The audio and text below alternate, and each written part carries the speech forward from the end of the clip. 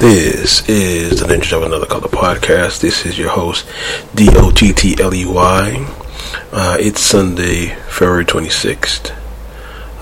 The mission of our podcast is to bring current events, sports, pop culture, stuff like that. Rate, subscribe, follow, comment, give us feedback.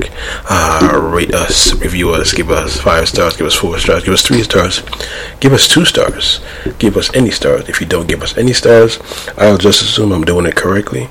On today's podcast, since it was previously NBA All-Star Weekend, was the NBA All-Star Weekend bad because of the location, or is the NBA All-Star Weekend done? We're gonna see if that's the reason. And so, without further ado, let's get into it.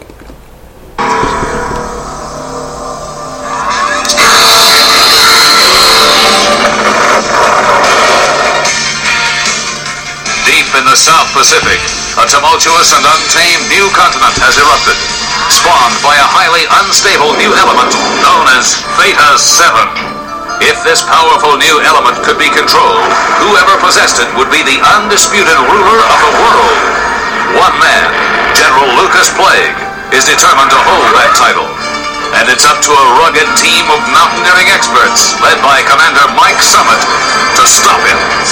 Employing revolutionary new gravity-locked and laser cable technology to traverse the ever-changing terrain of the high frontier, Mike Summit's Sky Commanders and General Plague's Raiders are locked in mortal combat, with the fate of the entire world hanging in the balance.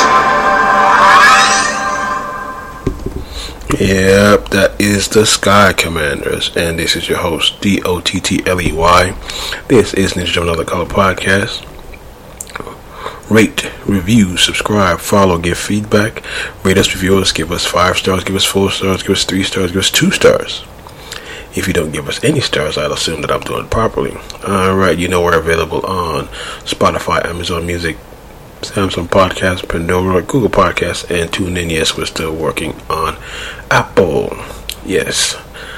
Before we go further, we'd like to give a shout out to our returning listeners who listen in San Jose, California, Los Angeles, California, Phoenix, Arizona, Denver, Colorado, Kansas, Dallas, Houston, Austin, San Antonio, Atlanta, Charlotte, Ashburn, Washington, New York.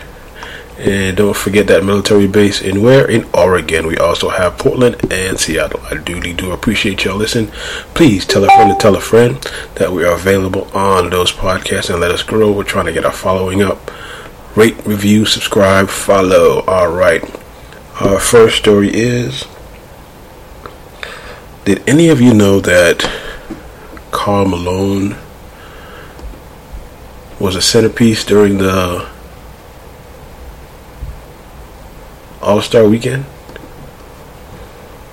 Did y'all know what Karl Malone did, or what he's known for? Alright, if you didn't know, check this out. Maybe one of the greatest basketball players to ever touch Earth, but he's also one of the worst humans to ever touch Earth as well. Mailman delivered us one of the greatest careers ever, and ended up scoring the second most points in NBA history. As great as he was on the court, off the court was a different story. He's human garbage. A 20-year-old Malone, who was a college star for Louisiana Tech, impregnated a 13-year-old girl by the name of Gloria Bell.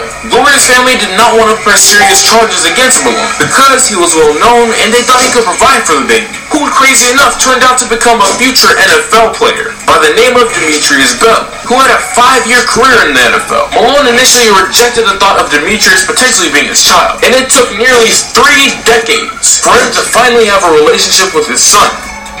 Karl Malone may be one of the greatest basketball players to ever touch Earth. Greatest problem, maybe. He just scored a lot of points, but yes. Karl Malone impregnated a 13-year-old when he was 20 in Louisiana, and the NBA paraded him around like he was a good guy in Utah. Yes, Utah, that's where the All-Star game was. Ratings were awful, so were the ratings awful due to where it was, and or is the NBA getting that backlash for letting because the city what it was. Because there's no other cities that they won't do the NBA All-Star at, but I think it's because of where it was that the ratings were low, because I wasn't really watching it. All-Star Saturday night was usually better than the game, and the game wasn't all that. But it is what it is. But I really think this is a 1 year blip, because last year the ratings were up. I think they were in either Los Angeles or Atlanta. Fine. And speaking about Karl Malone, check this out. Yeah. Remember that Zeke was leaking, right? Way before you was even in the league. Way before I was ever in the league. I just want to set this up. And never thought I was going to be in the NBA to begin with. Mm-hmm. But I remember he had him leaking, right? We playing Utah, we in Jersey. You on the break, John Stockton dropped that thing off to him. I go right upside Karl Malone fucking head. Boom! Lay him out. And he didn't get up and do nothing. I was like, oh, these motherfuckers soft out here. Like, and Jerry Sloan, God rest that man's soul, oh, you motherfucker, I kick you. And I was like, he tried to take up for him, like, and Carr didn't do nothing. I was like, but that was for Zeke. You know what I'm saying? However many years later. Way later. Yeah, that's crazy as a motherfucker. Wired. Old Cliff, man. Y'all remember? All right, to set it up, there's this famous play where Karl Malone hits Isaiah Thomas with an elbow to the head, splits him open 40 stitches. It was like in the 80s. And the person I was talking was Kenyon Martin. And what he did when he got in the league, he went upside his head, show how soft he was, because he didn't do anything. Well, he was kind of soft, but again, they paraded him around like he was a great. But does off the court assimilate on the court? Because I don't recognize Karl Malone as a great player just because he scored a lot of points. He didn't win a championship. He got to the NBA Finals twice back to back and lost to Michael Jordan, the greatest of all time. And he was just another guy. He's in the Hall of Fame. He got gold medals, but anybody can get into the NBA Hall of Fame. But I digressed. Again, Karl Malone was the poster child. He got up on the NBA All-Star stage with LeBron and Kareem, and I do not think he deserved it, but even though he was a Utah great. But I digressed. Were the signals, were the ratings worth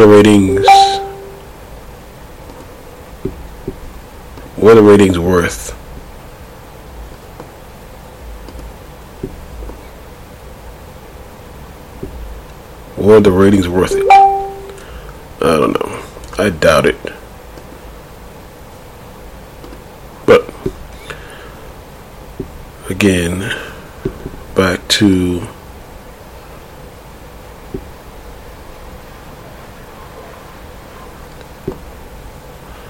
will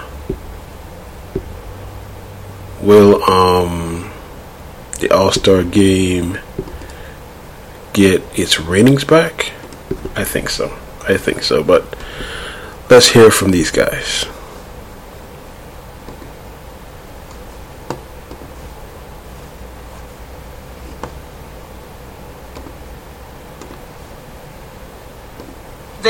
The story came out about the NBA All-Star Game, and you and Scotty talked about this the last 2 days. Me and him talked about it. The game was an absolute embarrassment. When you have a coach after the game say it was the worst game of basketball I've ever seen, when you have a player in the game say it was a glorified layup line, you got all kinds of problems. And thankfully, Coach, the fans stamped that with a seal of approval. The lowest rated ever, easily the report said, easily the lowest rated All-Star game ever, down 30% from last year. Good, Coach. That's really good. Perfect. Exactly what we needed to see, because some of these people, like Kendrick Perkins, saying you're hating on the game. No, they embarrassed themselves. The entire weekend was an absolute joke. The Rising Stars game was really good. slam dunk contest. You have to pull a guy who just got signed from the G League to make it possible. 3-point contest, okay, but then the All-Star game was absolutely a joke. It was embarrassing. No one wanted to watch it. You can try whatever you want until you make these guys play defense. And here's the thing I'm going to say to you folks. If it's down 30%, the NBA got a problem.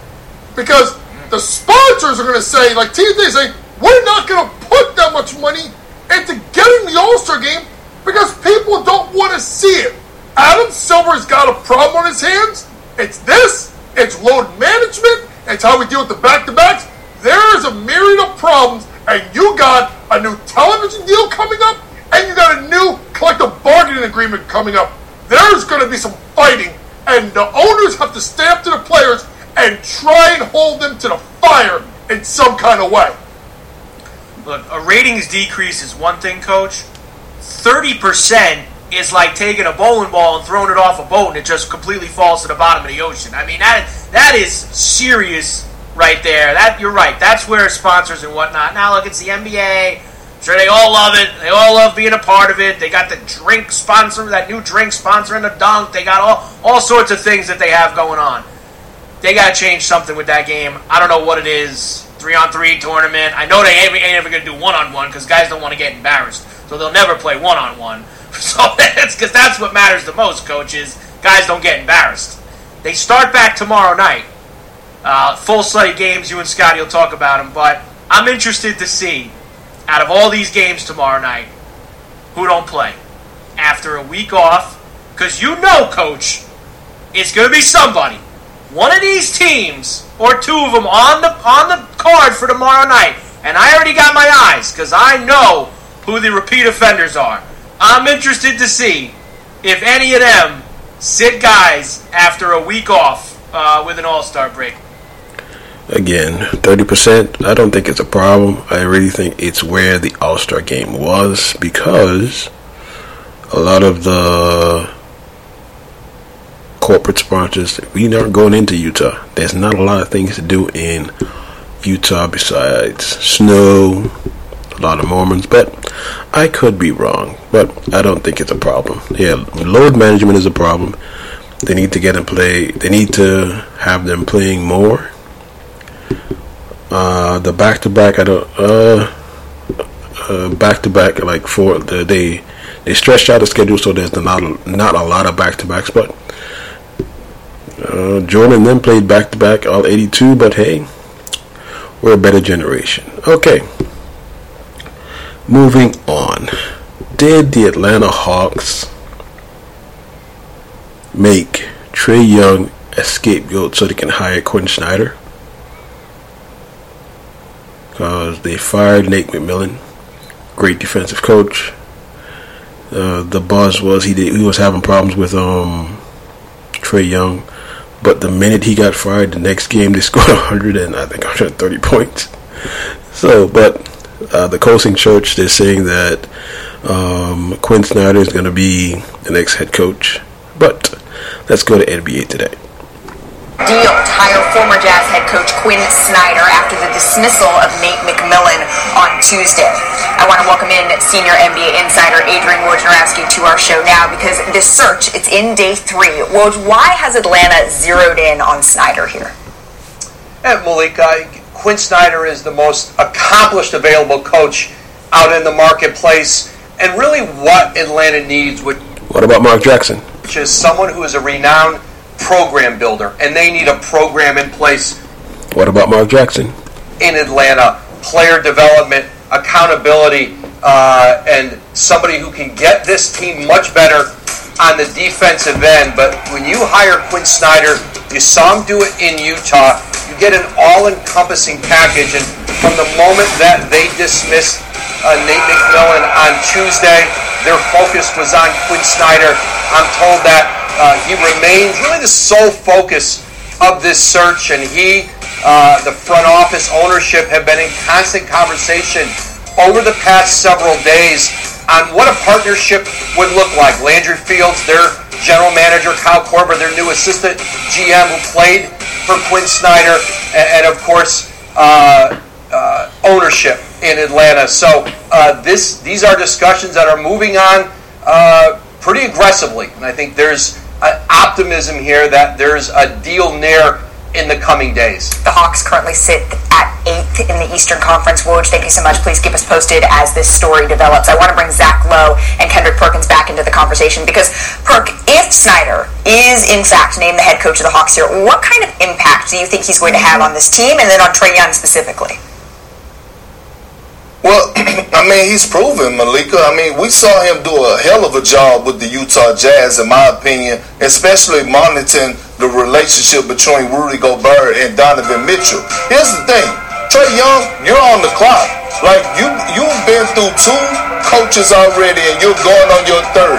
You're a bona fide star, walking borderline superstar in this league. You're going to get a coach that has put guys in position to be successful. We watched Donovan Mitchell thrive under Quinn Snyder. It just didn't work out for us, them accomplishing what they needed to accomplish, and that was reaching the NBA Finals when Donovan Mitchell was in the Utah Jazz. But Trae Young is going to be on the clock. Is he a franchise guy? Can he take over the franchise and be the leader that they need him to be on and off the court? Is he going to accept the role of letting the coach hold him accountable? That's who I'm looking at. It's not Quinn Snyder. He's going to come in and do what he do. This one right here is on Trae Young. Zach? We hear this phrase about Trae Young. Perk said it, Woj said it, accountability, holding him accountable. And that's what's going to be interesting here. What does that actually mean? Quinn Snyder's a great coach. If you can get Quinn Snyder to coach your team, you should get him. I voted him coach of the year at least once in Utah. What's interesting about him is he's a system coach. He likes ball movement and intricate set pieces and things moving side to side. But he also adapted in Utah to give Donovan Mitchell more control of the offense, so they met in the middle. And it will be interesting to see if he and Trae Young can meet in the middle, because I think when people say accountability and all this, they mean a couple of things. Number one, you got to move off the ball. You got to be a more active off-ball threat. We traded all this stuff for DeJounte Murray. He can't just be a bystander waiting for his turn. And number two, you got to buy in more on defense. Yeah. We can't be covering for you every single possession when teams hunt you down. So it's a talented roster, and Quinn Snyder's a great coach, and it'll be interesting to see if they can meet in the middle. Yeah. Is Trae Young a coach killer? Reports are, he's not been in the league that long. He's a wannabe Stephen Curry, I think they drafted him for. He can dribble, he can shoot, and he's a liability on defense. That's a fine. Total liability on defense. He's not a two-way player. Yeah, he can give you a good 30-footer, but if you're giving up, if you're scoring 40 and giving up 50 on the other end, what's the use? And I don't think the Hawks are going anywhere. They probably have to trade him to get either trade him or, like they said, have him buy in on defense. But yes, the case is not out, but Trae Young is a coach killer. Yeah, he kind of is. And why? What did Mark Jackson do around the league that he doesn't even get a shot? Even though it's the NBA, yeah, they hire black coaches, but Mark Jackson laid the foundation for the Golden State Warriors and can't even sniff a job. I think he got a couple interviews, but I think he's blackballed out of the league, get a coach job. I think he belongs with the Knicks. I do not like. Let me not say I don't like Thibodeau. I don't like his style. He runs the players into the ground for the entire season, and when it comes to playoff time, you wonder why they burnt out. Yeah, Julius Randle is getting 46 points, but let the young bucks run. That is just me. Alright, moving on. Our next topic is the XFL. Is anybody watching? This is not going to be a long segment because it's on ESPN, ABC, and FX. So, let's hear what The Rock told them on their first first game on ESPN. When they told you that the dream was over. But here's the truth. Your dream is just beginning. Because what you're going to do, you're going to come out on this field and you're going to line up and you're going to show the world what it's like to be truly hungry with that chip on your shoulder. I know, because I got that same chip, and we're here because the X of the XFL represents the intersection of dreams and opportunity. You bring the dreams, we brought the opportunity. Now let's get to the game that we all love and why we're here today. So I say this to all the players, to all the coaches, and most of all, to all the fans. We say this with great gratitude and humility and an insane level of excitement. I declare these words as we kick off our season. XFL, let's ball out, baby!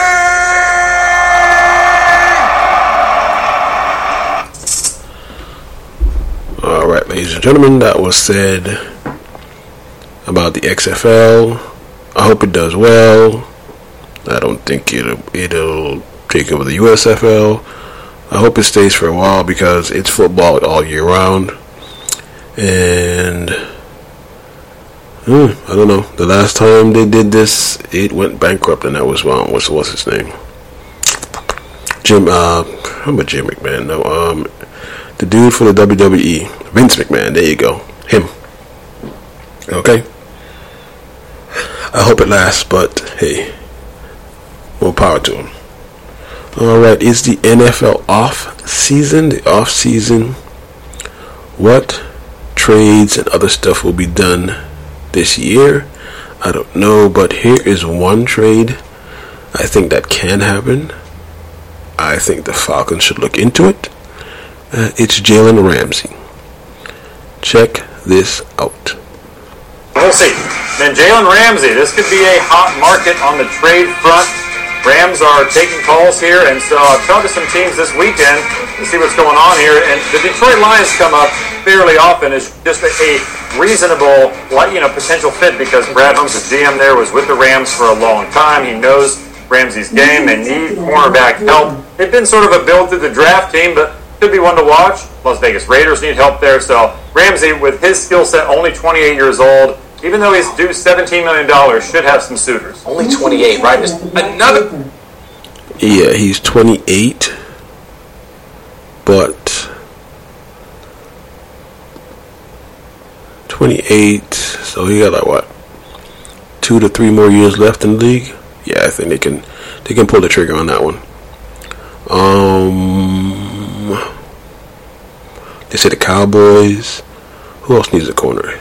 Minnesota, because they let Pat Pete. I think they're not going to resign him. But hey, let's hear from Pat Pete. We've seen it in golf, and now we're seeing it in the NFL, which is the most popular sport here in the States. Before I let you guys go, let's talk about free agency a little bit. Patrick, obviously going through the process yet again. Has there been any changes to the process itself over the last few years? And how do you sort of best describe what free agency is for those that are, following your path right now? Man, for me, you just got to take it a day at a time and just be patient. If you put in the body of work, someone is going to be willing, to take a chance on you, and that's all you can do. For the most part, for me, I just take it a day at a time. Whatever happens. I know, that I played well enough to deserve a spot on someone's roster next year, and I just want to win. I just want to have an opportunity to win and be with a competitive team and be around good guys, because that's what it's all about. Being able to enjoy going into the office each and every day. Men lie, women lie, but numbers will never lie. All you guys that are watching us, guys and girls, you heard what Pat P said. He is deserving of being on a team, no question. Just go check the numbers. Nothing else needs to be said in regards to his free agent market, the traction that he may get or might not get. Just look at the numbers. They said he was old in the tooth. He was, at the end of his career. He's drinking too much Sprite. All he did was go out and put forth some of the best numbers for any cornerback in the National Football League. So, as my guy said, he's just going to be patient. He's going to be playing golf, traveling around the globe, and waiting for that big-time call. So if you need a veteran presence in your locker room or your organization, call number 7. Hey, Tommy, man, I might have to hire D Mac as my agent, man. What you think? Oh, yeah, hype man for sure. But, Yes, Atlanta Falcons. Yes, he is a good veteran presence. You might want to check him out.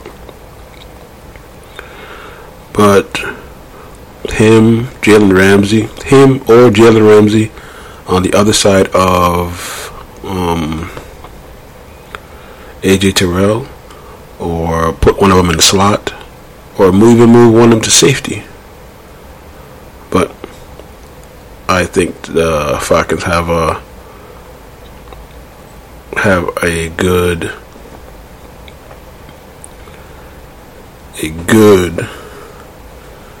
what's the word I'm looking for? A good chance to sign at least 2 or 3 good corners this year. Fine. All right. Everybody's talking about Lamar coming to the Falcons. No, do not sign him. Build around Ritter. Desmond Ritter. Fine. Damn it. What is happening to me? Build around Desmond Ritter. Build from there. He is a good quarterback. You got him for 3 more years before you upgrade or sign to a long-term deal. Go ahead and let him run the offense. In Falcons news, the Falcons made a move to shore up some cap space. Check it out. The Atlanta Falcons have adjusted Jake Matthews' contract, accelerated his bonus $7 million towards his salary this year, and his roster bonus actually. But it creates $4.2 million in cap space as a result. Now it's poised to have $70 million in cap space this offseason, says Phil Yates. And we hear all the rumors going around about Lamar Jackson, and that's going to cost a pretty penny. So you could see them making more moves, and one that I think is coming to Marcus Mariota at his $12 million salary, because we're talking excess of probably $80+ million when it's said and done. But they had 69.8 before his bonus accelerates to $7 million. Now it's going to be closer to $74 million. So that's great news. More cap space. And trust me, they're going to need it, man, because... You hear that? 74. I think it's going to be like 79 if they do it correctly. That means they can go out and get pieces. They can get a right guard. They can get a left guard, a right tackle, another wide receiver, edge rusher, and a corner, and then establish depth. So that's what I think it is. But they should do that and push to the playoffs. I think they'll make the playoffs to make the right moves. All right, this is the Atlanta Falcons beat. But if you haven't heard, every enemy made a lateral move to, I talked about that last week, a lateral move to go to the Washington Commanders. The team hasn't been sold yet, and everybody says he shouldn't. He should stay. I agree, he should stay. He shouldn't have to prove himself. But let's hear what Get Up is talking about.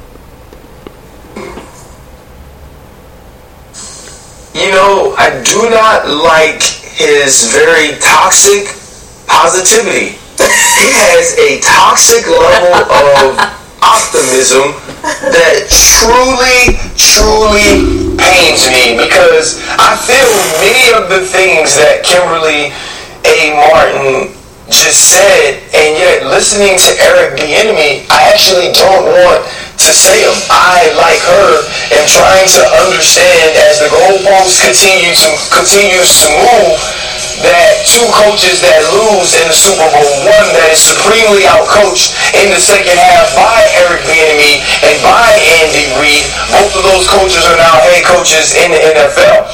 And when you look at Eric Bieniemy and his resume, what he's accomplished, much to the accomplishments of a Doug Peterson, much to the accomplishments of a Matt Nagy, he's done more than both of those coaches who were awarded head coaching positions, coaching and being the offensive coordinator under Andy Reid. And so, but this is Eric Bieniemy betting on himself. This is Eric Bieniemy leaving a Patrick Mahomes and going to Sam Howell. This is an Eric Bieniemy leaving the Hunt family and going to dysfunction in the ownership position in Washington. And so there are so many things right now that are stacked against him. And my thought on it is this. Maybe Eric Bieniemy has figured to himself, you know what? I'm not going to get that head coaching job this way or that way, the way I was in Kansas City. So it's time for me to move on and try something else. Maybe this is a move out of desperation to say I have to put myself in one of the worst positions and show that I can coach my way out of that position in order to be considered a good enough leader, a good enough man to be the head coach of some other organization. This is a difficult pill to swallow because I don't feel that Eric Bieniemy deserves to have to prove himself in this sort of situation. But because of his toxic optimism, his toxic positivity, I'm going to sit here and wait. And I'm going to hope that he does an amazing job coaching. And I'm going to hope that next year we can sit here and point to all the positivity and all the great things he did in Washington to say this is why he now deserves a coaching job. Or I'm going to wait for someone in some of these 15 or 16 head coaching interviews that he's had to tell us the reason why he is now the offensive coordinator in Washington. 16 head coach interviews with 15 different teams. Obviously, Bieniemy has become the symbol of a persistent diversity problem that the league has acknowledged, but has so far failed to fully correct. Tim Hasselbeck, if that's what he's doing, he's decided his better route to try and become a head coach is to leave Patrick Mahomes and the Chiefs and go to Washington and try and build his own thing there. Is that the right decision for him? I actually don't think that it is. I think, Ryan probably touched on it with maybe it feels like a desperation because of the, move, because of the landing spot.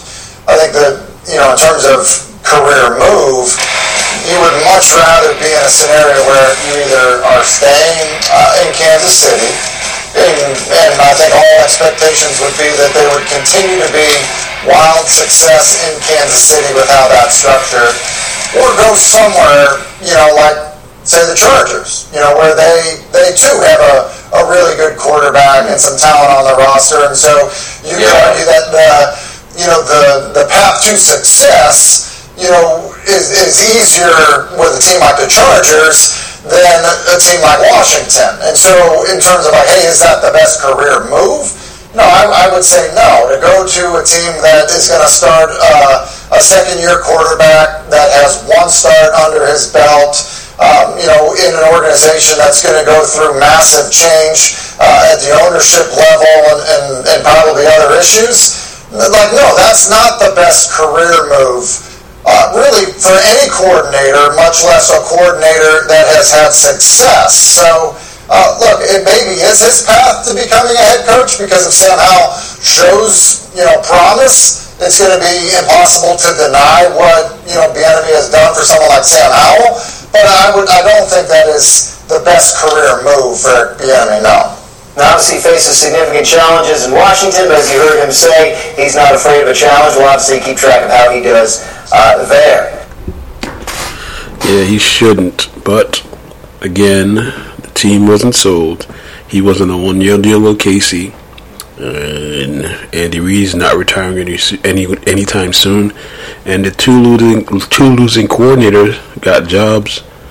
One in Arizona, the other in Indianapolis. Yeah, in Indianapolis, yeah.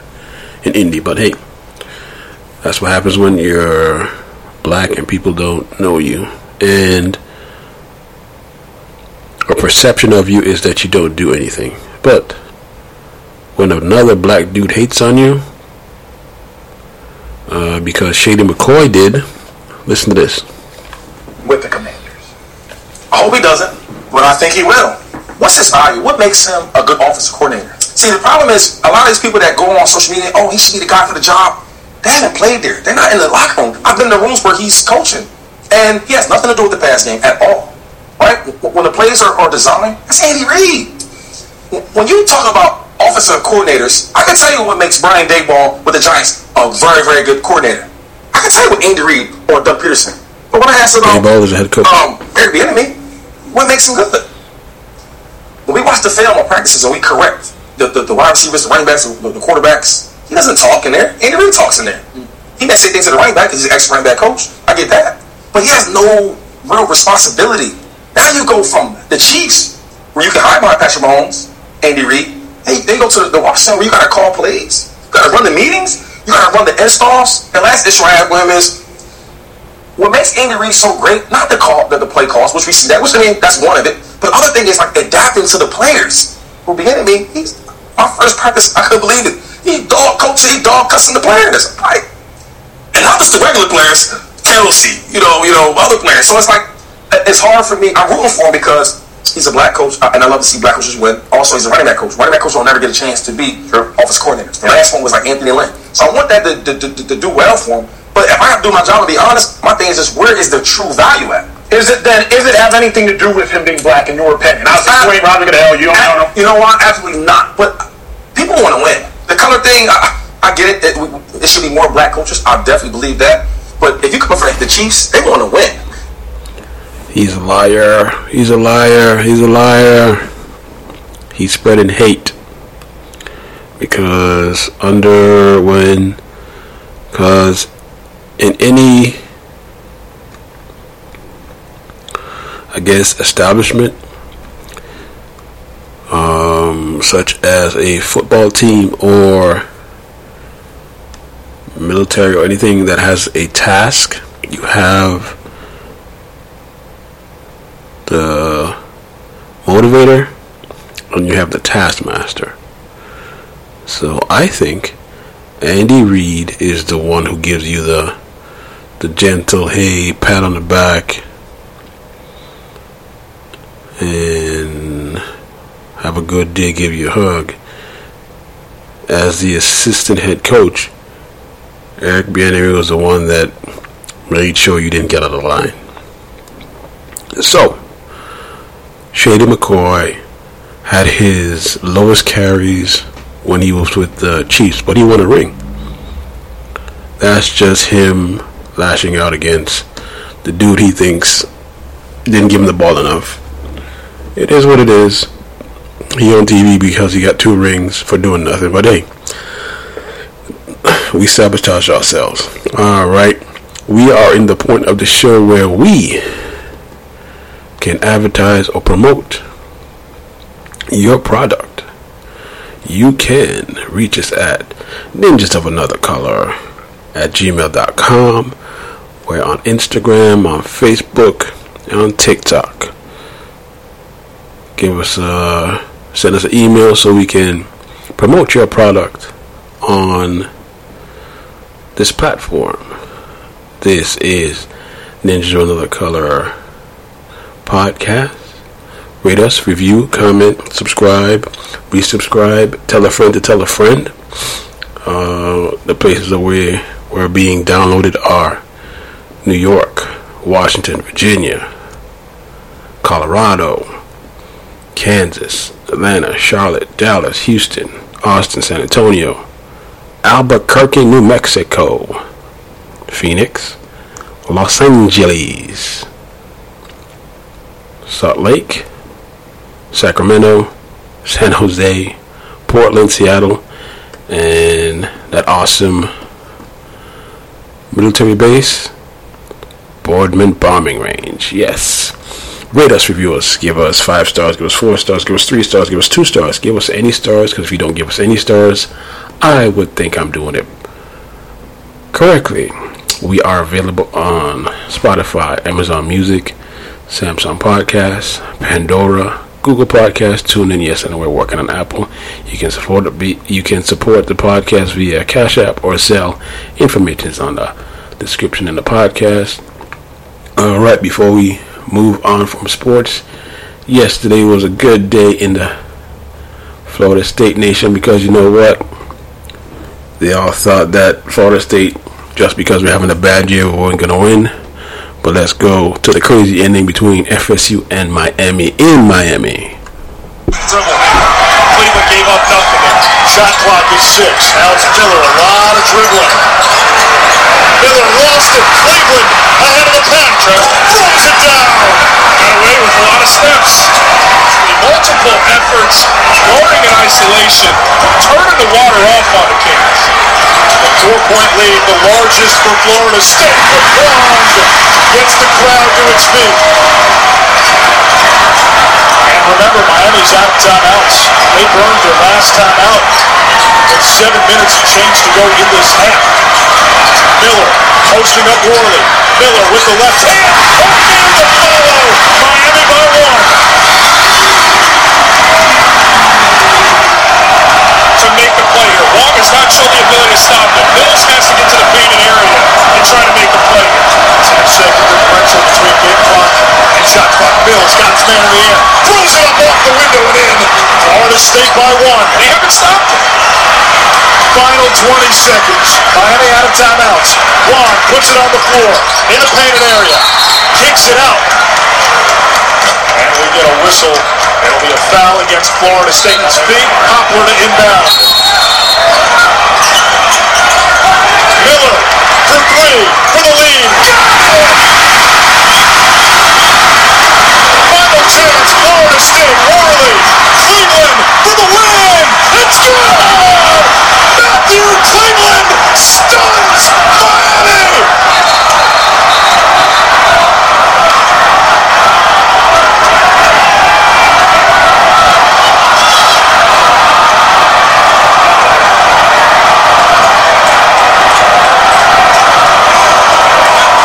Officials at the monitor to make sure it counted. I think he got that one off. I think Matthew Cleveland may have called game. He just looked at the fans and said, time to go home. The basket is good, and Florida State pulls off one of the most improbable comebacks of the season. On Miami's home floor, in a building where the Canes had not lost this season, Florida State down 23 at halftime, down by as many as 25, wins it on a Matthew Cleveland buzzer beater. Remember, Matthew Cleveland did this against Virginia last year. A missed assignment. Jordan Miller gets the 3. Curtains, right? No, the kids call it the clap back. So cold the sheet counted him when he sleeps. Matthew Cleveland delivers the punctuation of all punctuations. A season that's been forgettable. Florida State provides a moment against their rival, and it looms large for ACC implications, because now Virginia is back in the driver's seat to potentially win the ACC. Remarkable what just played out here in these final 20 minutes. Just, you gotta respect Matthew Cleveland, understanding time and the ability to get to a spot to offer up a shot that he felt comfortable getting. He did that same thing a year ago versus Virginia. He has a penchant for this moment, and he made it happen. That is incredible stuff from that young man. Yes, ladies and gentlemen, there's nothing better than having your opposing team, your rival, thinking they're going to win the ACC, have them shut up. Silence. Like we say, silence is golden. Hopefully, this will get them on a run for the ACC tournament. I think they know they can beat some people, but this year was a bad year due to injury. But I really, really hope that all the pieces that can come back will come back. Those guys don't go to the league, because they are going to be deadly if they stay together, and they're going to run rampant. I mean, they're going to kick ass next year in the ACC. Don't forget, because of COVID, Florida State is owed a national championship. Yes, I said it. The Florida State men's basketball team is owed a national championship because of COVID. Because that year where Trent Forrest and that team won the ACC tournament and won the ACC, but there was no March Madness that year. That year, they would have won. Can't tell me nothing better, anything different. But hey, it is what it is. FSU all day. Moving on, Antman and the Wasp. The movie came out, but is it up to standards? Let's listen. Antman and the Wasp Quantumania saw some pretty impressive numbers over the last 4-day weekend we just had when the film debuted. But now, of course, it's the second weekend, and we realistically got to start looking at some drops that the film is going to have weekend over weekend, and if Antman is strong enough to fight off the cocaine bear. So let's get the first thing out of the way. Is Antman going to be able to come out with his hand raised this weekend, outperforming Cocaine Bear in his debut weekend? Yes. All expectations are that yes, Antman will come out at number 1. But where exactly it's going to come in, we don't really know. But the predictions are obviously in, so what we're talking about here is an estimated 35 to 40 million. 40 million high end, obviously 35, maybe below that, who knows, on the low end. So everybody seems pretty comfortable saying it's going to perform just about as expected, with a 60-ish% drop, somewhere about there. Now again, things could always change. I am super excited to watch Cocaine Bear. I don't know if I'll make it this weekend, unfortunately. I did rewatch Antman. I might go watch it again. I don't know. I'm very excited for so many films coming out, and we're slowly starting to see that people are going back now, even for films like Cocaine Bear, for example. So that could honestly affect Antman. And again, I think word of mouth has something to do here, because we're seeing that a lot of people are saying, well, I'm seeing a lot of my friends say Antman is not as bad as the critics are saying. So that could, in turn, literally turn to this weekend performing that 40 million. If it's over 40 million, then Antman ultimately doesn't have to worry about suffering some sort of massive drops weekend over weekend, and it's going to show pretty stable legs. 35, that 5 million window, it would be bad if it does 35, but again, it's not the end of the world, and as the film is out in a lot of big territories, International is looking to carry this film forward, because International typically with Antman has been huge, especially if you look at Asian territories, which is strangely where Antman has overperformed every time. Who knows? I guess they love Antman over there for whatever reason. So we'll see how it does by maybe Sunday night or Monday. We'll talk about it, and it's going to be interesting. Because if this thing underperforms, the third weekend's going to look pretty abysmal. But you never know. But it is going up against Cocaine Bear, and on March 1st, Creed premieres. Yes, Creed comes out. The third installment of Creed, or the 9th Rocky movie, maybe? It's in the Creed and Rocky in the same franchise. So, no Rocky in this one. He's going up against a childhood friend. So, you got Antman and the Wasp, Cocaine Bear, and Creed next weekend, or this weekend. As of this taping, this is February 26th. Creed premieres in 5 days. No, Monday, Tuesday, Wednesday. Thursday, Wednesday. 3 days. Alright, let's check it out. The higher you get, the harder it gets.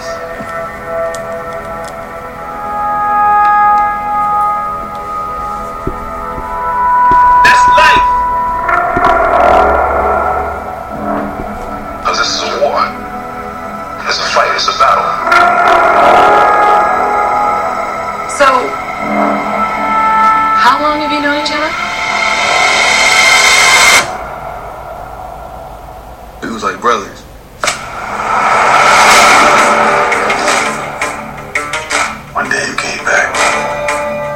came back too. There may have been a time when Damien had your back. Young friends in the industry. But that's not what he's doing now. My brothers been my brothers, man. They no kin to me or friend. Before I got locked up, I was a gangster. You a coward, bro. And a fraud. Trying to spend half your life in a cell. Watching somebody else live your life. I'm just getting started, little brother. I'm coming for it all. It's not gonna stop. Then you make it.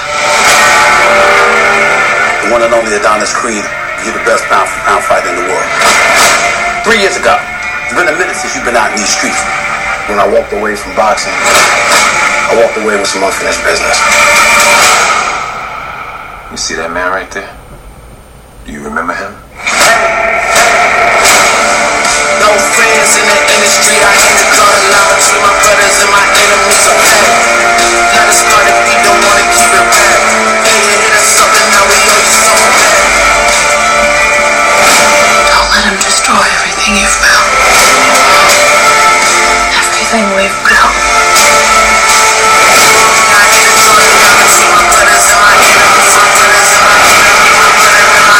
You're the boxer. I need you to start fighting.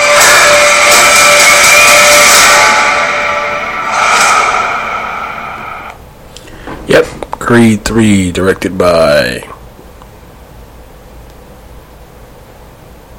Michael B. Jordan, story by Ron Coogler, I guess the Coogler brothers. Yeah. I hope it does well, because he's a black dude, and he's directing it, and more power to him. It looks like a good story. Hope it tears it up. Alright. Now to the last season of The Flash. If you were here last week, yes. They revealed Red Death. But twist to it. Spoiler alert. In the comics, Red Death is a version of Batman with Flash powers.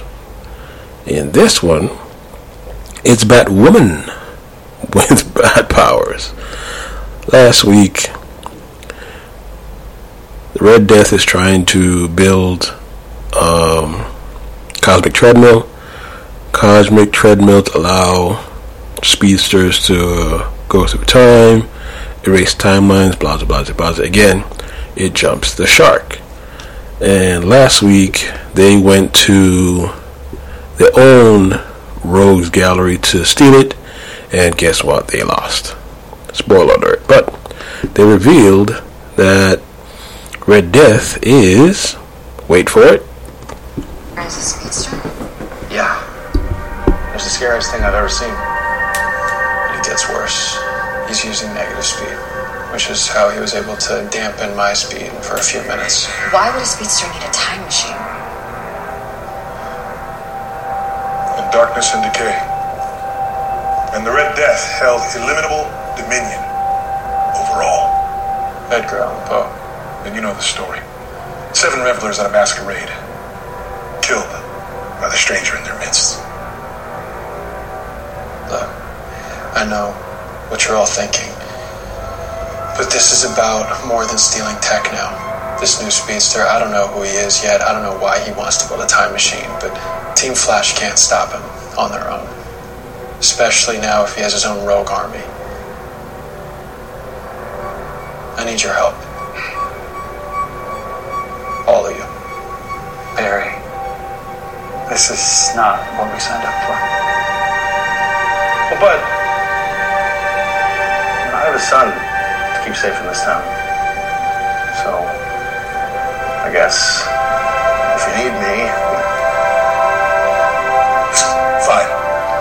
Always did like a good underdog story. That, and if Central City gets leveled, you're out of business. I said I'd help. Find out who this guy is. Find out his weakness. Then call us.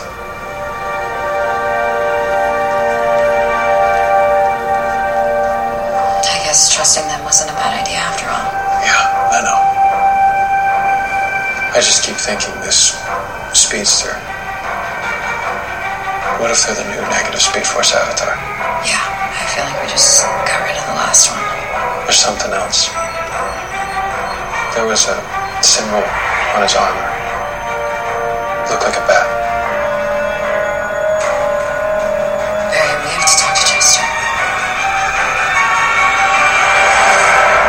So I just got off the phone with Luke Fox, Mercer's Boomerang, Amar's Knives, even Vodzig's funky violin.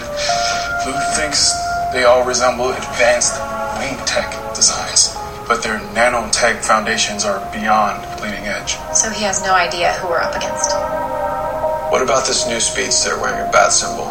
Team Bats never fought a baddie dressed like that, but they have some drama of their own. A few weeks ago, Ryan Wilder went out on patrol. She never came back.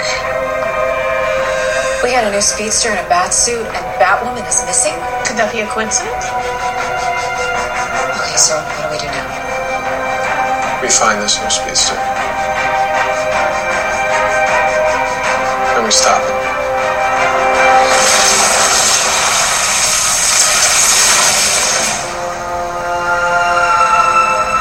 Got you your engine. Oh, and now you want a prize? Abs? I think he needs a little upgrade on his little bracelets.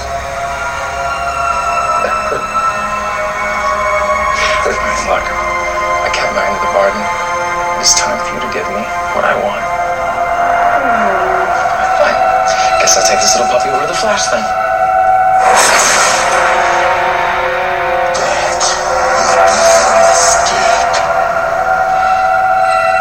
Give me what you said you would. And way to bring Frost back. After my mission is complete. That wasn't the deal. It is now. How am I even supposed to trust you, huh? We don't even know who you are underneath that mask. I will tell you who I am.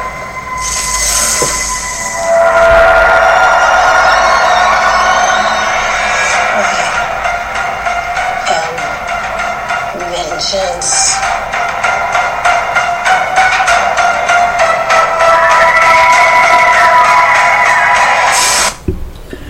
Yes, ladies and gentlemen, Batwoman is Red Death.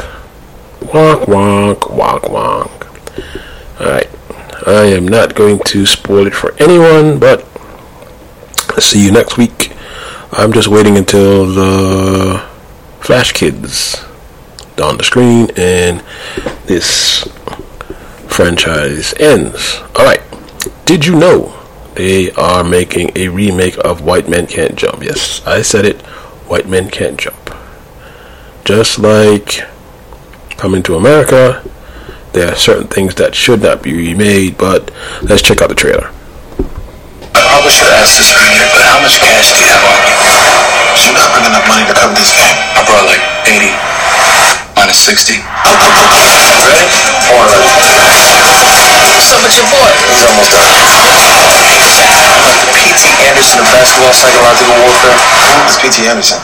Our greatest living director. Spike Lee is our greatest living director. Spike Lee's not even a good Knicks fan. I knew this was a mistake. I probably should have. Again, it should be on Hulu. But we're going to check it out. It's coming out next month.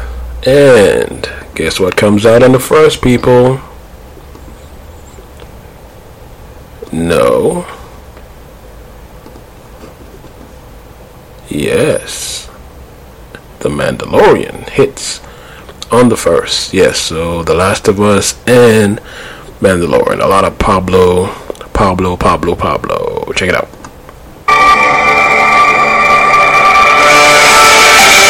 This is the one that you saved? But you are as its father.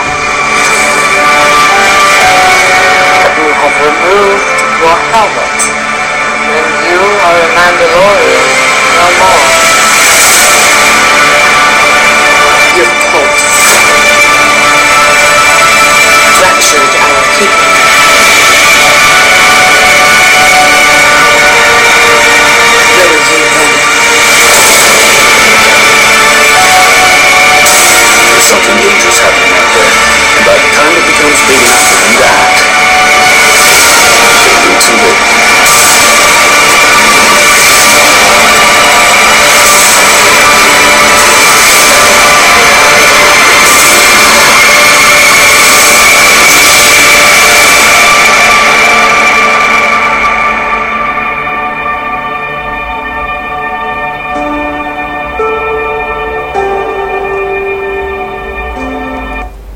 Yes, The Mandalorian Season 3 starts in March. He will go back to Mandalore. We will see Grogu. We will see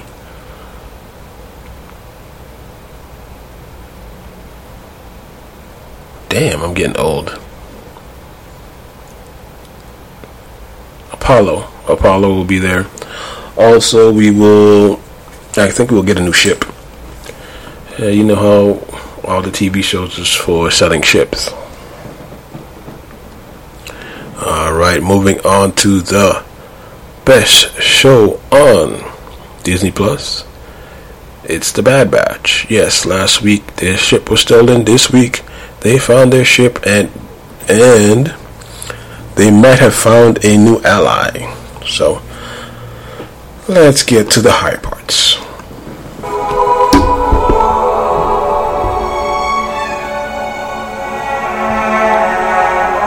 Hey guys, and welcome back to another breakdown.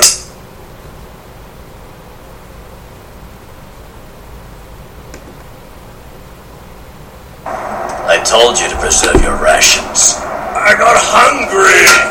But with a few repairs, it'll be a slightly operational heap of junk. We forgot about Gonki. He's still on the Marauder. We can track Gonki.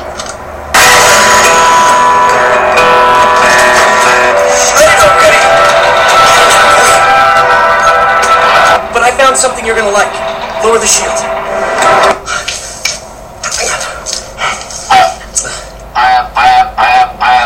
You said you had something for me, Benny.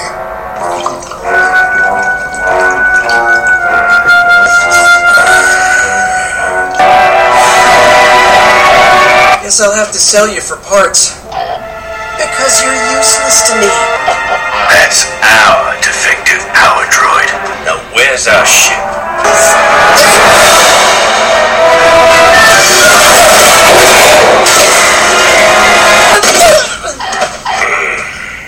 Oi, Gonki, you okay?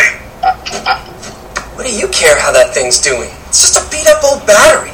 Not to us. That ship? Mako has it. He gave me the droid as a gift. And who is this Mako? I can't help you go against Mako. So you're an Ipsium miner and a ship thief. Mako says they're useful skills. But your loss is now.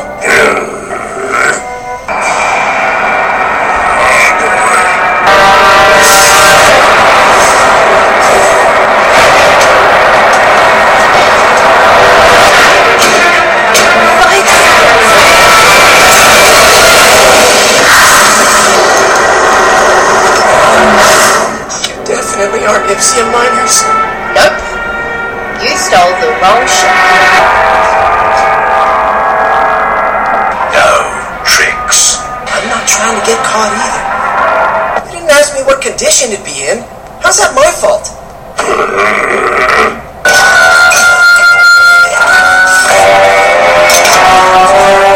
I stole the ship, and it still didn't make me the top earner.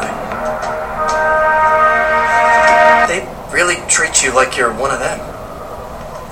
Wish Mako did that. Our ship is our home. It's the only one we really have. Sorry I stole it.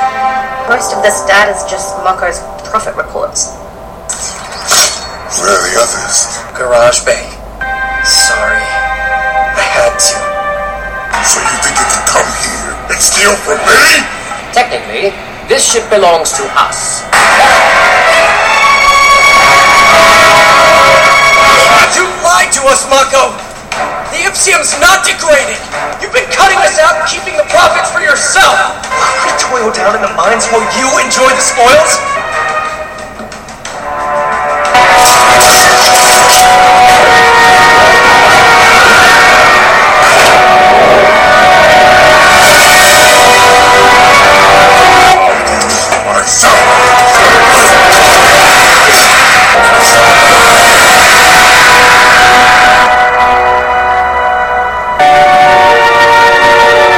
If you ever need a thief, I owe you. We've seen so many in the galaxy like Mako. Fortunately, yes, there are many like guns on there as well. And that is something. Yes, ladies and gentlemen, if you didn't recognize the voice, Ben 10 was doing the Thief, the Ezra lookalike. And just like last week or the week before, they paid homage to Indiana Jones, and in the other week in the Canyon thing, they paid homage to the Lion King. That was the Antelopes Stampede scene, and in this one, they were showing you that an old guy using blind loyalty against kids. Yeah, so good for them. Bad Batch is still the best thing on Disney Plus, and the Thief guy will be back. The Ezra lookalike will be probably back to steal something for him. Alright, we are at the point in the show where you can promote your business on this platform. Just email us at ninjasofanothercolor@gmail.com. We are available on Facebook, also on TikTok, and I am your host, Dottley. This is the Ninja of Another Color podcast. Rate us, review us, follow, subscribe, give us feedback, give us 5 stars, give us 4 stars, give us 3 stars, give us 2 stars. If you don't give us any stars, I'll just assume I'm doing it perfectly. We are available on Spotify, Amazon Music, Samsung Podcasts, Pandora, Google Podcasts, and TuneIn. Yes, we're still working on Apple. Alright, moving forward, let's give a shout out to Ashburn, Virginia, for listening. Thank you so much. Tell a friend to tell a friend. Let's expand our reach. Okay, we are on the relationship portion of our podcast. Hopefully we can get some feedback on the topics we're on. One I came across on the internet: struggling men are a prize. When did this happen? Somebody let me know. Check it out. Hi guys. 9 times out of 10, the things that are often overlooked are exactly where your attention should be. We're in a social media world, a world where everything is visual, but the funny thing is, a lot of women are still so blind. They see the dollar signs, the status, the lifestyle, all of which are attached to a man that's not worth her time, but that's exactly who gets all of it. See, what you don't understand is the same man that you look down on because he was working a 9-to-5, regular guy, out every day grinding to make it, is the same man who would have treated you right, but you overlook the person you should have seen. And that's the case with so many women. A person will show you who they truly are when you have nothing to offer them. When you have little to no benefit to offer is when you will see what a person is truly about and where your relationship stands. A lot of women neglect the beauty of dating a struggling man, but that's where the foundation of trust is built. The loyalty, the commitment, because he's not trying to win you over with any money because he doesn't have it. He's going to win you over with effort, consistency, and that comes with respect. See, you only value and respect something that you had to work hard to get. He understands the sweat, the long days, the living paycheck to paycheck, the goal setting, working overtime just to take you somewhere nice, etc. That's where 90% of the time the guy with wealth falls short. He has no respect for you. He didn't put in any effort with you. He didn't have to work to build a foundation with you. He simply bought you. To him, you're just another prize on the shelf, something to pull out when he wants to play with it and throw back when he's done. That's what most wealthy men do. They buy things because they can, not because they need it. Hell, sometimes not even because they want it, just because they can. They're more intrigued with the fact that they can buy you instead of actually being intrigued with you. To him, you come at a monetary cost, and he can buy 1,000 more of you because you come a dime a dozen. You're nothing special. But with the struggling man, your love was bought with authenticity and genuineness that was built on solid ground, and that's the beauty within the struggle. So until the next video, I'll see you guys later. Bye. Okay. Ladies, so you're telling me a broke man is the best one for you? Please reach out at ninjavanothercolor@gmail.com. Also, we're on TikTok, please let me know. The struggling man is the prize. I thought the wealthy man was the prize, but hey, I'm trying to figure it out. 48, 49 years on this planet, 22 years of dating. Hey, this newfangled stuff, you gotta let me know. Alright. Are you lame? Are lames winning? Are lames losing? If you don't know what a lame is, that's a lame guy. I think I'm considered a lame, but let's figure out 5 things that make you a lame guy. Check it out. Here are 5 things that a lot of guys do that make you look lame. Dehydrated hair, hyaluronic acid in your hair, new L-Vibe Hyaluron Plump. Number one thing that guys do to make them look lame is giving with expectation. This is probably one of the lamest things that a human being can ever do, and it's something that you see a lot of guys doing. When you do something nice for a girl, you buy her flowers, you take her out to dinner or something like that, whatever the case may be, and then you think because you did that all of a sudden now you're in a relationship or you're going to smash right after that. I'm not sitting here trying to get on no moral high ground with you, but what I'm saying is this, that when you do something like that, it makes the girl feel like that's what you have to do to get girls. Not like you did it out of the kindness of your heart or because you thought it was a cool thing to do. When you do something nice for somebody without really expecting anything, it gives whatever you did a lot more value. Because now you did it and you're not sitting there feeling bad about it. You're not feeling stupid. A lot of guys get emotionally connected to money that they spend. And when you get emotionally connected to money, that's silly because money can't emotionally connect to you back. People are going to be putting their hands in your pocket your entire life. If you have any money, someone's going to be taking some of that money, regardless of whether you want them to or not. You're gonna lose some of it to the government. You're gonna lose some of it to bills and things of that nature. You're going to lose money. So whenever you do something for somebody, if you give something to somebody, don't feel like, oh, if I don't get something back out of it, it was a bad choice. Don't give anything that you don't want to give. If you don't want to take a girl out to dinner, don't take her out. If you say McDonald's is all I can do without feeling like I have to get sex or this has to become a relationship, well, then take her to McDonald's. You don't want to get yourself to the point where you're giving something, expecting something in return, because that's going to make you look lame. Because now you look like somebody who is trying to bribe a girl into giving you some booty, and that looks whack. Just being real with you. Number 2 thing that makes God look lame. Unearned emotion. A lot of times as guys, we'll get upset about certain things with people that we really just met. Or we get mad at a girl because things aren't turning out the way we thought it would. And we think, oh man, if I get mad and I cuss this girl out, I'm really going to show her. But all you really do is look lame and you look silly. You look like you can't control yourself. Because she's saying, wow, what do we have for us to be that emotional? I'm going to be as real with you as I can possibly be. No woman is ever going to feel sorry for your ass. It isn't going to happen. Women are not programmed to feel sorry for you. They don't feel sorry for you when you start crying. Oh, why are you treating me this way?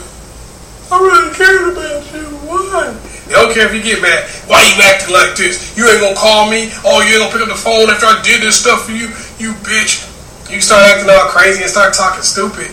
They're looking at you like, wow, this dude is crazy. Wow, he's lame. It doesn't matter how many names you try to call him, what kind of stuff you try to do. They know you're doing that out of anger, so it's not hurting their feelings. It's making you look whack. So what you want to make sure you do is not get all emotional because they haven't earned that emotion. When you give a girl your emotions, you're giving her what she wants. It's kind of like you being a hoe.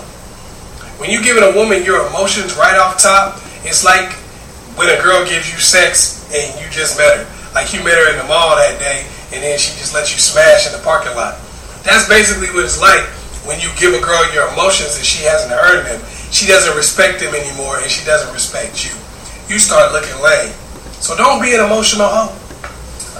You can't just give them up. Don't just give up your emotions like that. Don't get all extreme one way or the other until that girl has earned the fact that you would be emotional about something she does. Number 3 thing that makes a guy look lame. Hating and jealousy. When you hate or you're jealous, it makes you look whack. A lot of times you may think, oh, if I put down her last boyfriend, or if I put down this other guy, or talk trash about him, or whatever the case may be, that's going to make me look better by comparison. But the reality of the situation is, you're not going to look better. You're going to look whack. You're going to look lame. You're going to look like those people are better than you, and you are trying to bring them down to your level. Even if that's not the case. When she says, I dated this guy back in the day, you're like, oh, you dated that guy? Oh, he's whack. You try to say something negative about the dude, it makes it look like you're concerned about that person, which makes you look lame. If you see other guys and you try to say something negative about them, or you try to bring them down in some kind of way, it makes you look lame. Whenever you hate or whenever you're jealous, it makes it look like you don't have enough to offer to be confident in yourself, so you're trying to bring other people down to your level. It doesn't matter what level you're operating on, that's how it looks. If you're working as the head surgeon at a hospital and you're hating on the janitor, it makes it look like he's better than you some way. And you know it. That's what it looks like, and it makes you look lame. So that's something you got to be very careful of, how you talk about other people and how you even acknowledge other people, because that'll make you look like somebody who doesn't have much going for them, even if you do. Number 4 thing that guys do to make themselves look lame: trying to impress. When you try to impress a girl, it really just makes you look whack. Now, some of this can seem like, it's common sense to some people, but it's not to everybody. So that's what I'm talking about. A lot of times, and some people don't know exactly what I mean by trying to impress. I'm not just talking about, I went out here and bought a nice car, or I went out here and bought that. No, I'm not talking about that. I'm not talking about you going, I got this much money in my bank account, or I got that much money. Yeah, that can make you look lame. But I'm not even talking about that. I'm talking about when you try to act like you're better than everybody else. When you try to act like you're operating on some higher level than the rest of the guys in the world. Oh, I would never do that. Oh, I'm this. Oh, I'm that. Oh, I'm morally above all the rest of these dudes. Really, it just makes you look lame, because a girl can tell that you're trying to sell her the same bull crap that every other guy does. Believe me, every other guy is saying the same crap that you're saying right now. So you're making yourself look lame, because all you're doing is trying to separate yourself from other people with your words and not necessarily your actions. So when you try to impress a girl, when you do things to try to impress her that you know is not authentic, she can tell those things aren't authentic either. You pulling out chairs and you know you don't do that. You talking about you see some other guy do something, I would do this or I would do that. It makes you look whack. Don't try to impress a girl. It never works. And I know it sounds cliche, but just be yourself. Really just be yourself. Go out there and operate in the way that you're comfortable with, because that's going to show that you believe in yourself and you're confident. Number 5, this is the last one. Thing that makes a guy look lame is really just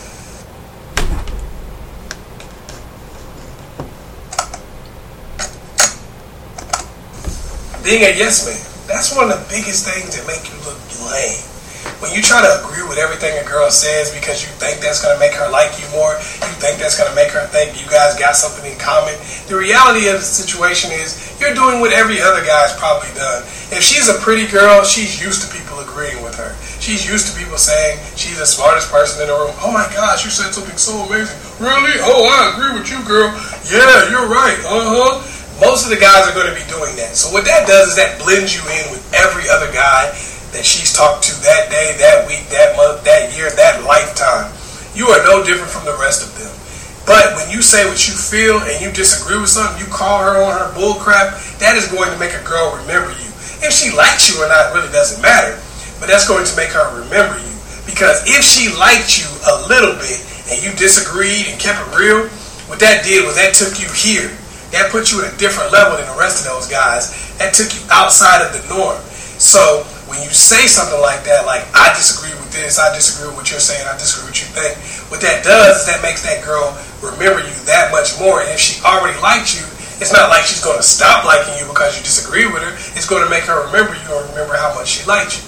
You can't just stop liking somebody because they disagree with you. If it was that easy, we would never be in bad relationships. You don't have the control to say, I don't like you anymore. You can't do that. So just because you disagree with her, that's not going to stop her from liking you. What that's going to do is that's going to make her see that you're actually a man, you got some balls. Because for me, I've talked to plenty of girls that I was the first dude and the only dude at the party disagreeing with them. They say something, and I'm like, man, I don't agree with that bull crap. And they would get mad at me at the time. Some girls started out not liking me, but they stopped. They didn't like me at first initially, but they did because they knew I was real and what I was saying was real. I was honest, whether they agreed with me or not. It just sets you apart because people start saying that they can get a real opinion from you. And the rest of these dudes are just yes men who are going to start disagreeing later on down the line. So hopefully I was able to help you out. You guys put some of the things that you feel make a guy look lame. You know, help each other out because that's what people watch these. Yeah, help me out. What is a lame guy? Am I one? I'm different from everybody, so if you're hearing this podcast, please respond. You can hit us up at ninjasofanothecolor@gmail.com or hit us up on at ninjasofanothecolor on Instagram. We're also available on TikTok. Let us know. Are lame guys winning or are they losing? Are the struggling guys getting the girl? Are the rich guys still in power? Which I totally agree with, but hey, it is what it is. Alright, for our main question of the night. I asked this on the internet, and I don't think I got the correct response, but why do women get upset when you ask them, what do you bring to the table? Please respond back. Hit us up. Email us. Hit us up on TikTok and IG. But let's check this out. Alright, well, we're going to get straight into it because I understand this question is on the socials and we want to know why do women get upset with the question, what do you bring to the table? Yeah, please let me know. I'm sorry? Are you poor? Oh, I'm not poor? Mm-hmm. No? I'm asking a question. Like, Okay. we got to be poor to ask that question? Kind of. Explain. Because... Okay, before she gets into it. Okay, just real quick. Again, can't even go 10 seconds when poised with a non-threatening, realistic question. The first thing, shaming. Are you poor? And guys, listen, here's what I actually hate to see, okay? I hate to see so often these podcast groups where the men are being logical, they're being respectful, they're being this, they're being that, and then the women just go completely off the goddamn rails with their disrespect, with their shaming and their insults, okay? I don't like to see it. I would much rather see two great types of conversations between both so we can come to an understanding. But when you go down to the surface level bullshit that she just tried to play, this is what you get, okay? But let's hope that maybe she was just joking and then she comes back in and helps us. If you looked at me and you saw me, you knew that you wanted me. You're approaching me on rip. Probably sexually. I don't think so. But what does that have to do with what I bring to the table? You knew that you saw me and you liked me. So why do you need to know what I bring to the table? You saw me and you liked me. Look at where, hold on. So why do you need to know what I bring to the table? You saw. Look at my man right here. Look at my man over here as well. Just trying to compute the pure malarkey. I mean, and you Let it go. Yes, because we're being poised and we're taking turns. If I see you and I like you, that's purely physical, correct? I mean, it depends. What's the physical? I'm going off what you look like, so that's physical. You could have met me in the library with a little librarian sweater on. That don't mean I know. I don't know nothing else about you. So because you're in the library, I like. First of all, I'd like to, if she's bringing something physical to the table, please then bring you it know home. what she brought to the table. The physical. Oh, titties and ass. That you asked it to the table, did you not? That's what she brought. That's all she got. I didn't ask it to the table. You invited it to the table. No, Don't say that to invited it. This is like people that ask for $20 and then when you ask for it back, they like, oh, you mad about your little funky $20. Don't say, oh, this is all you got. This is what you asked, so you knew what it was. If I'm seeing ass and titties, I'm invited to the bedroom, not the table. So then why are you asking about the table? Like, you're asking after we get past the ass and titties, now we want to know what else is behind this ass and titties. But then you should have the time to show me, right? Figure that out. That's why we asked that question. Should we waste our time getting to know you if you bring no value? Why is that a waste of time? It's such a waste of time. And listen, here's what happened. So, what the lady in the middle was trying to do was to try to shame them into saying all y'all care about is surface level shit, ass and titties. But then what the men tried to do is that they tried to bring it back to the actual, well, after that, okay, if you want to just come on with the supposition that, you know, dudes are looking for, you know, ass and titties, then you can absolutely do that. But let's go after that. Like, what's in your mental? Because more than likely a dude who walks up to you doesn't know you from a hole in the wall is going off of some aesthetic value of what you might bring to a proverbial table. But then it's like, well, what else after that? Because the ass and the titties are not going to get you a relationship. Okay? It'll get you the meat. It won't get you a relationship. But here's the just pure ridiculousness about this, and they get so mad about this. It's like I'm walking into a store and there's a product sitting on the shelf, and said product has no labeling, it don't got no nutritional facts, and it costs $100. And the sales associate is just like, well, what do you mean? What can it do from you? Don't you just see it right there?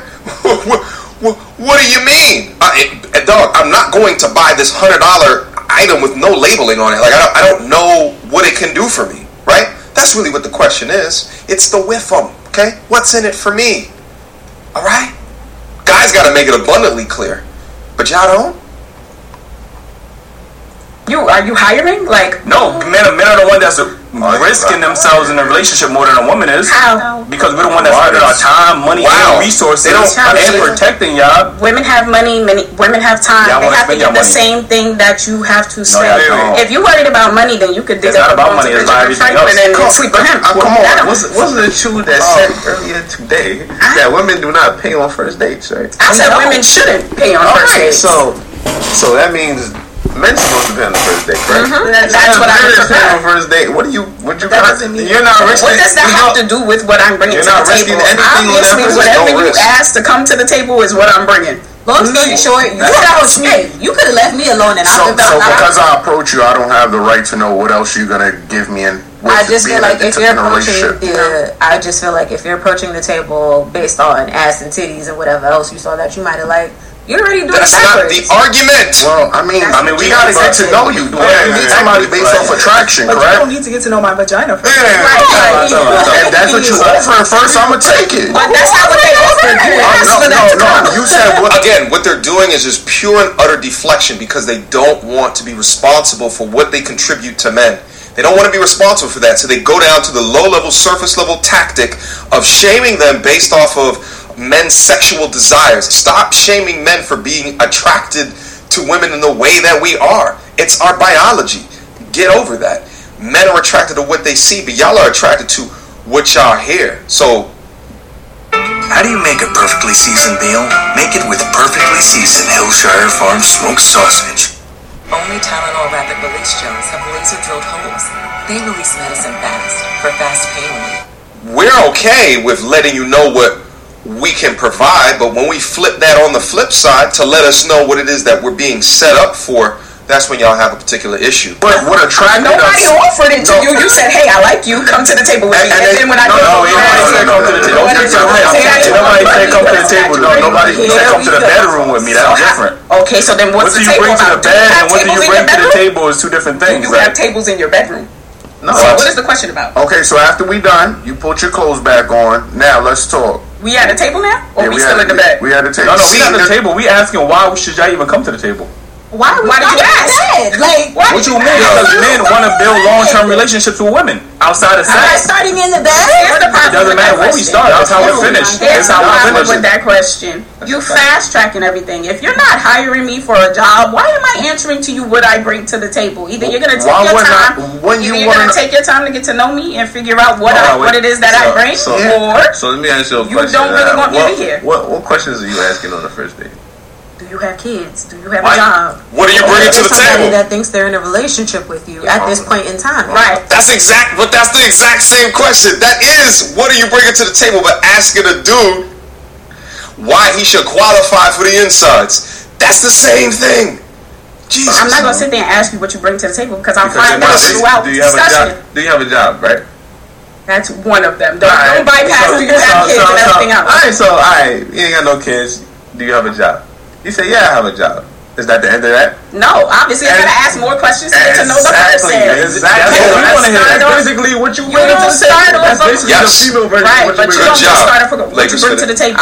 Nobody ever said we start off like that. And I'll bring whatever you pay for. We obviously not starting off with what you bring to the table. We just said that we starting off. Well, you asked why women get upset because it takes away from you actually trying to take your time to get to know me and ask any other question. It makes us want to invest our time. No, I'm a man.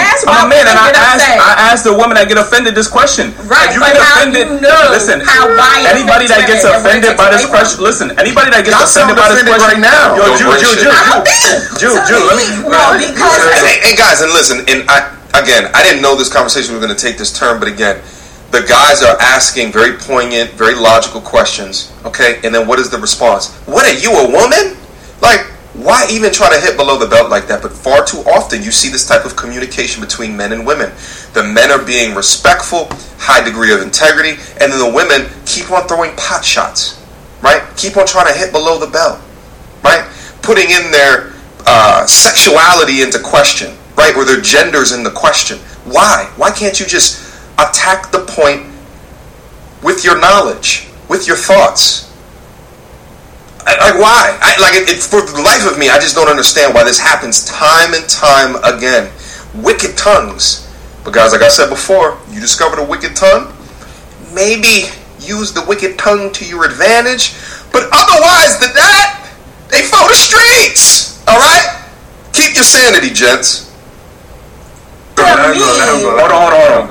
Anybody that can't answer this question, male or female, confidently, doesn't have any true value to bring to the table. I ain't gonna hold you. Who said we didn't answer it because we don't want to answer it? So why can't you answer it? If you with some white woman in the store and she's like, "Oh, you stole my phone," and she's like, "Show me your phone to prove you didn't steal it." That's a false equivalence. That's a false. Oh my God! You don't have to answer the question. That doesn't mean that you're an actual thief. You don't have to answer. That's a false. It's the audacity of asking the question that's a problem. Your problem with the question is being asked too soon. Is what that was the worst analogy I've ever heard. But you just said you're asking what's his job and occupation. What does he do? How much he make? Take your time and get to know a person. Why would I have to follow up questions? No, that's the follow-up questions you got. So what's the follow-up to? What's the follow-up to? What do you do for a living? I'm asking a plethora of questions. I'm gonna ask you what's your favorite color. That don't have nothing to do with what you bring to the table. I'm asking things to get to know a person. So we just got a mask, is what you're saying? So men are wrong for being more direct. To me, it just feels like, why are we asking this question after you done tried to touch my body? Like, if what are you talking about? Why? You're putting something to a conversation that had nothing to do with the question. This is women and their feelings. They feel like they're saying that, but no one actually ever said that during the conversation. Look at my man in the middle. Look at my man over here. How did you even get to that conclusion, mama? That's why it's so difficult to have conversations with y'all. That's why it's so difficult. Literally, no one in the conversation said nothing of what you just said. But we're expected to have clear, concise, and coherent conversations with you. That's why dudes so often say you can't enter in women into these male-focused conversations because y'all just be bugging. Y'all just be bugging. Let's keep going. Y'all said that it was attraction. Y'all said ass and titties. You never said that. You said I'm inviting you to the bedroom with a body. We see you and we're attracted to you. Yes, physically, yes. What else besides attraction do you bring to the table? But y'all basically putting attraction is all like, I wanted to see you, I wanted to touch your body, I wanted. Nobody knows physical attraction is the first step to. If she was a transformer, her name would be Deflecticon. Okay, get off the body shit and answer the goddamn question. Holy moly! Progressing into anything. It's not like you gonna see an ugly nigga and be like, oh my God, I want to be with that nigga. Like, this is very true. My thing is, women have all these standards for men. Women love police. Wait, hold on, Keem. Women love policing men's standards, right? True. Anytime, especially a black man, let a black man have some standards. I.e., I want you to have kids, I want you to be in shape. I want you to be feminine. Y'all start going crazy, start going ham. As soon as we ask the question, yo, what is worth? What do you bring to the table, right? Then becomes an issue. Like y'all can ask us 1,000,001 questions, and we gotta answer it. We gotta prove to y'all that we provided. The point. We gotta prove to y'all that we provided, that we masculine, that we assertive, that we can be leaders. Yeah, we got 6 figures. Exactly. Like, and we can't even ask y'all one simple question without y'all getting offended. It's giving someone hurt me and I'm bitter. That's the easy way. Honestly, nobody said. What a cop-out. Nobody said. I'm smart. I'm smart, and I want to use my time valuably. Like, so I'm asking the right question. Yes, sir. That's what it's given. If you really want to ask, talk to him. If you can't answer that, then that's a red flag, and I'm gonna move on to the next. Big true. Thanks. All right, well then, like that's what I'm saying. Like, y'all can't answer that question, then it's something y'all don't bring value. You asked why women would get offended, so I gave you reasons why, because you're trying to fast track the process of getting to know somebody. Nobody said you couldn't answer. Nobody said we don't have anything to add. You're fast tracking the process as if we're on an interview for a job. So I'm asking you, is it the way that the question is asked that bothers women? Yes. And you're fast tracking the process. Realistically, me being a man and asking that question to females, I honestly believe that they don't have shit to offer. Why do you call women females? Y'all can't even answer what y'all have to offer. Did you ask it? What are you talking about? You asked why women got offended, and I answered.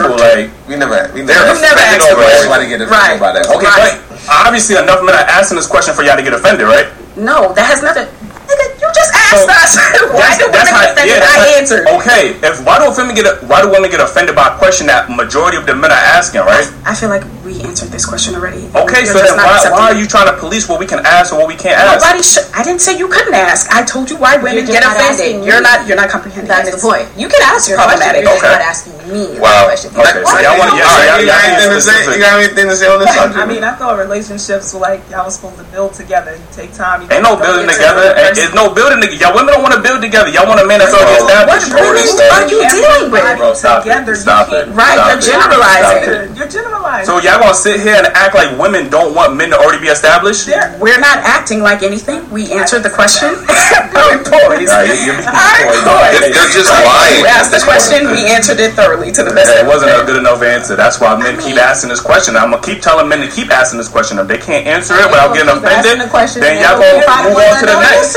Here's the thing. Let me tell you what, guys, from my perspective, I think that the what do you bring to the table question is more like an internet question. It's not like a question that I would ever ask in like a conversation with somebody outside of like social discourse of a group of people. You know what I'm saying? We're kind of talking about gender dynamics and stuff like that. But like on a one-on-one, I'm not asking a young lady, so what is it that you bring to the table? I think that question, asking it in that particular fashion is a little bit awkward. It's a little bit cringe. But what is it that I do is I just ask a series of questions around that question in order to try to find out what type of lady that she is. So although I don't ask the question flat out, the questions that I do ask help me get into their thinking about life and the things that they value and why.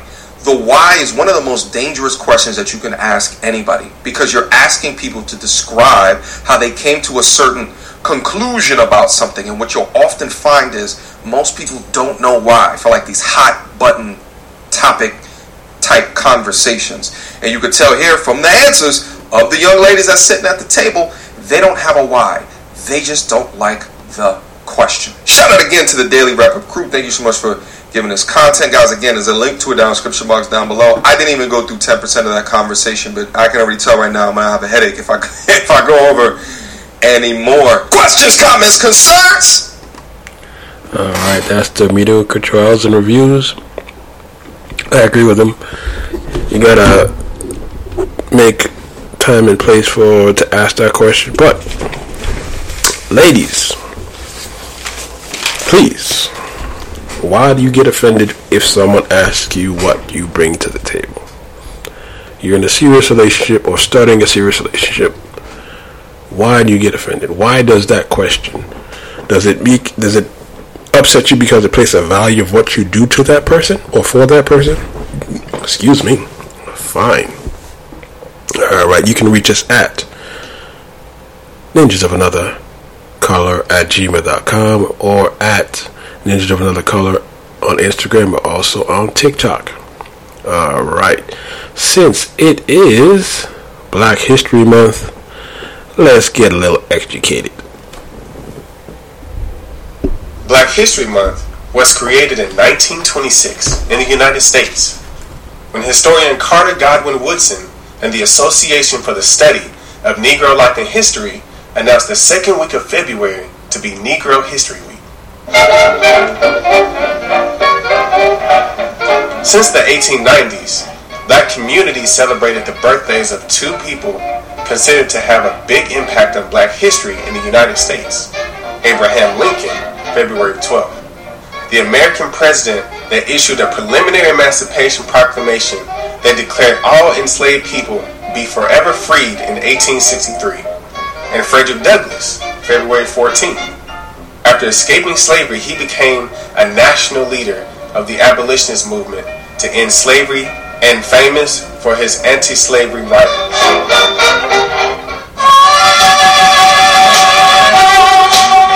In 1915, Woodson traveled to Washington, D.C. to participate in a national celebration of the nationwide emancipation.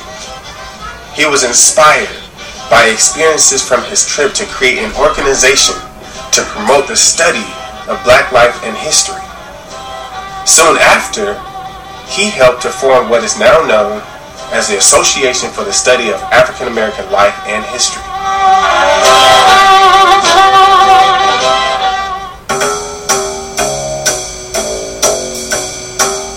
This association in 1926 sponsored a National Negro History Week, choosing the second week of February to coincide with Lincoln and Douglas's birthday. This inspired schools and communities nationwide to organize events to celebrate. The first Negro History Week was met with a lukewarm response, gaining the cooperation of the Department of Education of the states of North Carolina, Delaware, and West Virginia, as well as the city school administrations of Baltimore and Washington, D.C. Woodson felt that at least 1 week would allow for the general movement to become something annually celebrated. He realized the subject needed to resonate with a greater audience. Woodson contended that the teaching of black history was essential to ensure the physical and intellectual survival of the race. If a race has no history, it has no worthwhile tradition. It becomes an unimportant factor in the world, and it stands in danger of being exterminated.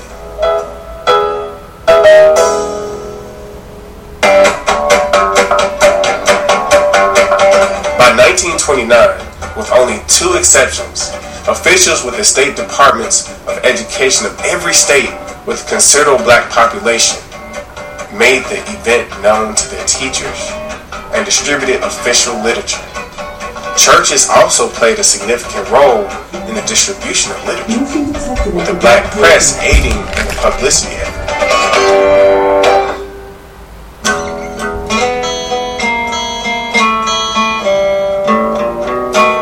Throughout the 1930s, Negro History Week countered the growing myth of the lost cause of the Confederacy, that blacks were better off under slavery. When you control a man's thinking, you do not have to worry about his actions, Woodson wrote in his book, The Miseducation of the Negro. You do not have to tell him not to stand here or go yonder. He will find his proper place and will stay in it. Throughout the following decades, Negro History Week grew in popularity, with mayors across the United States endorsing it as a holiday.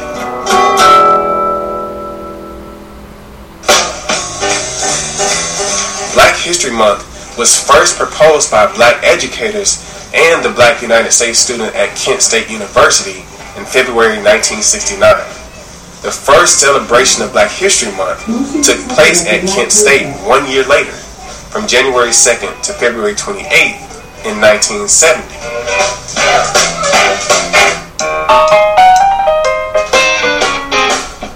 By 1976, Black History Month was being celebrated all across the country when President Gerald Ford recognized the month during the celebration of the United States bicentennial. He urged Americans seized the opportunity to honor the too often neglected accomplishments of Black Americans in every area of endeavor throughout our history. Black History Month is observed in the United States and Canada in February. Ireland, the Netherlands, and the United Kingdom celebrate in October. On February 22nd, 2016, a 106-year-old Washington, D.C. resident and school volunteer, Virginia McLaurin, visited the White House as part of Black History Month. When asked by President Obama why she was there, McLaurin said, Look at him! Hey! Right there! Like, that's me. Yeah! And I'm here to celebrate Black history. That's exactly. Yeah, that's what I'm here for. That's right.